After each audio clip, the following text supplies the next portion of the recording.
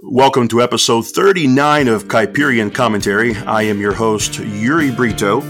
And on this episode, I wanted to take a look at a recent survey that has come to my attention, and it is called The State of Theology. And to discuss that survey, I'm here with an old acquaintance of mine, Chris Larson, who is the president and CEO of Ligonier Ministries. You can follow Chris on Twitter at Chris Larson. Chris, how are you? Doing well, Yuri. It's good to be with you. A delight to be with you, too. Thanks for taking your time to join us here. Chris, before I jump into this conversation here, discuss the survey, when I told a few folks that I was going to be interviewing you, of course, the natural question was, what is the status of Ligonier Ministries now after the death of its beloved founder, R.C. Sproul?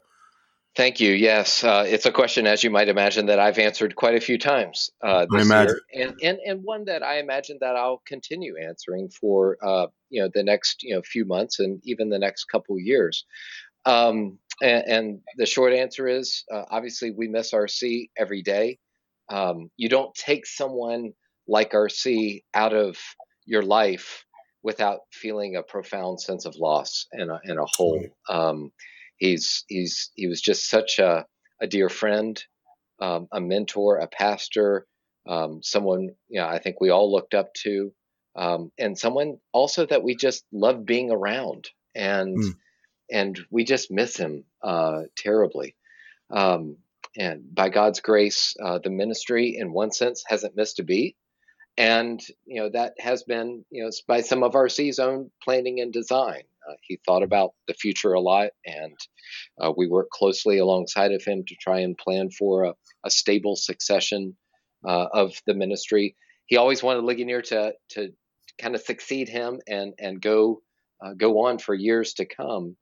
And so a lot of his planning over the past decade really has been to that end, to try and set up the ministry to have a good, stable theological base.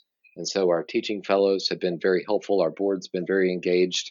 And by God's grace, we're very thankful for all the good work that has continued to happen this year. So we've continued to grow. But at the same time, we know our future is in the Lord's hands. And we don't need to think that we need to trust in our own wisdom. It's really up to the Lord. If he wants us to keep serving the church, we're going to keep serving the church. And if we grow larger, fine. If we go smaller, fine. But at the end of the day, just like RC always wanted to emphasize, it's about faithfulness. And if we lose that, we've lost everything. Amen. Chris, thank you for that summary. I think that's very comforting for many of our listeners who have followed the work of Ligonier Ministries for a very long time.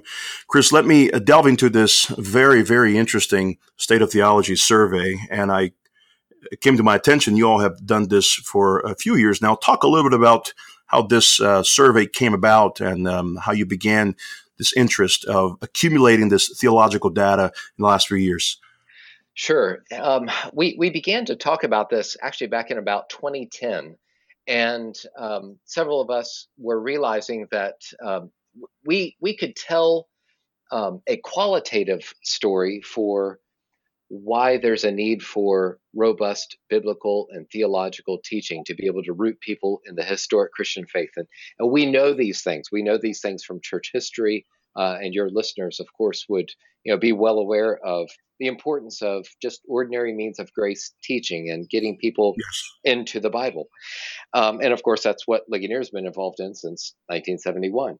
But we realized that, with the advent of the internet and people's fascination with data and understanding quantitative representations of different people groups and populations, that perhaps there was an opportunity to try and apply that quantitative thinking to some basic Christian doctrine, to basic Bible teaching, and to survey what the people on the street believed. But where Ligonier was even more concerned, what do the people in the pew believe? And that was because we understand that it's one thing to look around us at the culture and recognize the lostness of the culture, if you will. But the culture is never going to rise higher than the pulpit. The culture is never going to be helped unless the people in the pew are faithfully witnessing to the truth about Jesus Christ and what the Bible says and who God is. And so it was trying to, I guess, kind of point out that the evangelical church, at the very moment when the United States is in a bit of identity crisis, the evangelical church has lost its voice. And we've been saying this, and I'm sure you and your listeners have been kind of pointing out these problems for many years now. So this was just really another lens to try and help the church to kind of tell that story. But it's really the same story that we've been pointing out for years, is that, like RC would say, people are believing happy inconsistencies about who God is and what the Word of God teaches. And if there was a way to kind of point out, we've got a lot of work still to do just with the evangelical church. And I even know that that terminology of evangelical is up for grabs, which, that's a debate, others can have. Well, I think the language of inconsistency is very clear in this survey, Chris. I mean, you're finding people making profound affirmations about the gospel and at the same hand, denying fundamental issues of the gospel. So there is for those of us who are in the Kuyperian tradition who cherish the consistency of a biblical worldview, it seems like this survey proves that people don't cherish consistent worldview thinking, right? That's right. And there's just not that connecting of the dots. And so people are not kind of following, if this is who God is and he's holy, and then we have Jesus Christ and his work, then, some evangelicals are still affirming that people are by nature good. Right. And they're not taking into account mankind's sinfulness. And therefore, it devalues the work of Jesus Christ. And it helps us, and it points out that we've got a real problem in understanding the holiness of God.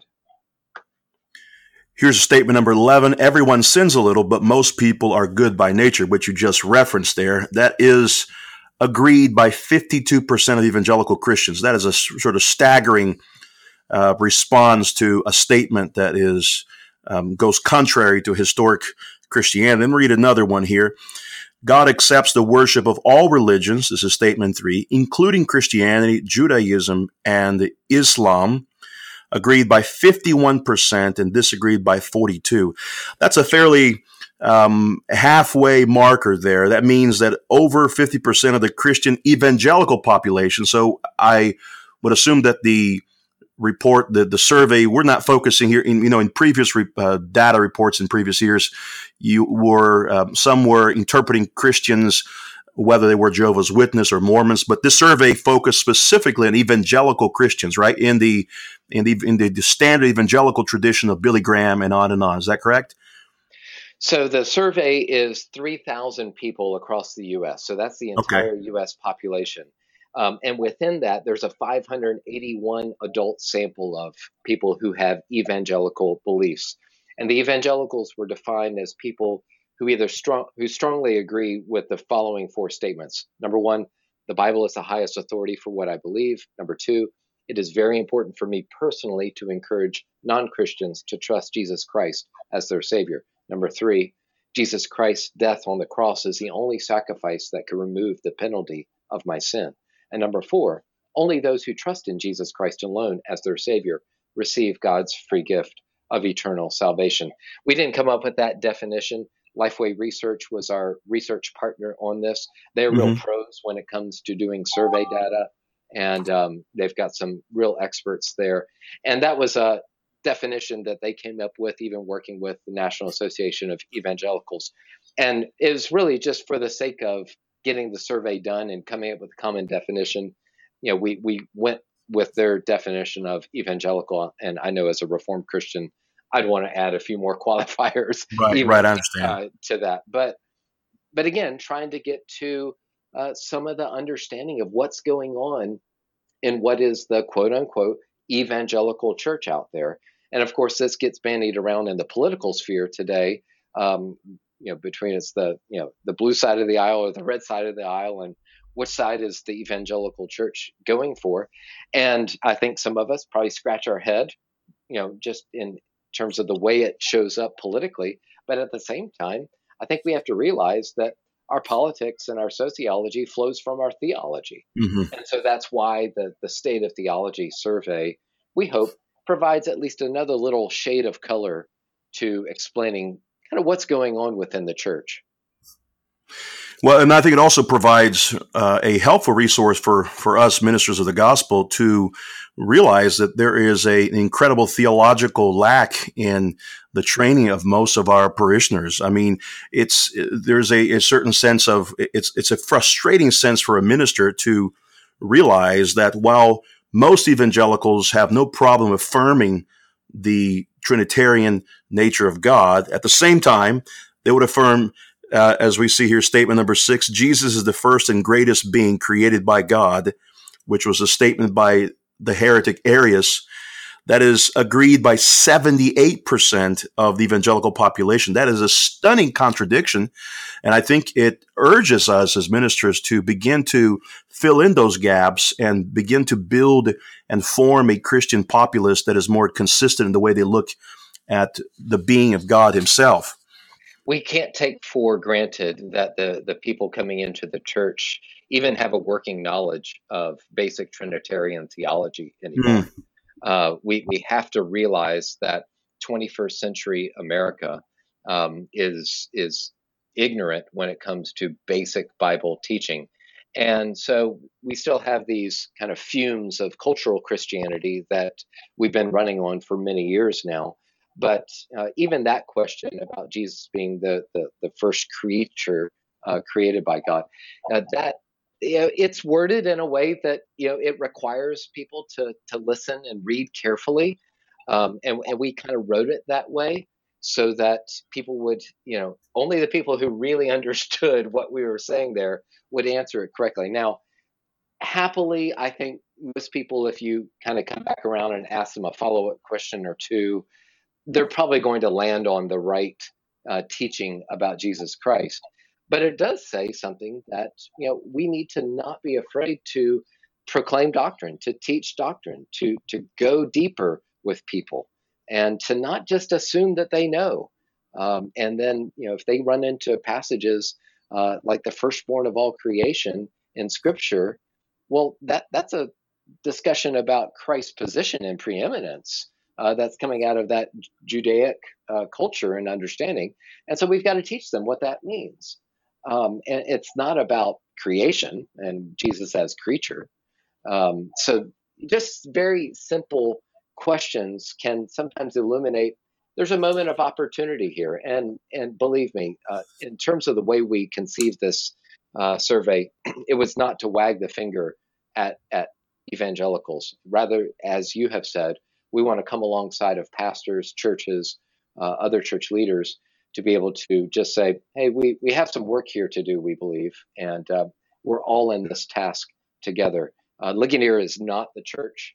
We exist to come alongside of the church, and we never want to presume to be in that role. So we're at our best as a ministry when we're creating discipleship resources to help the local church.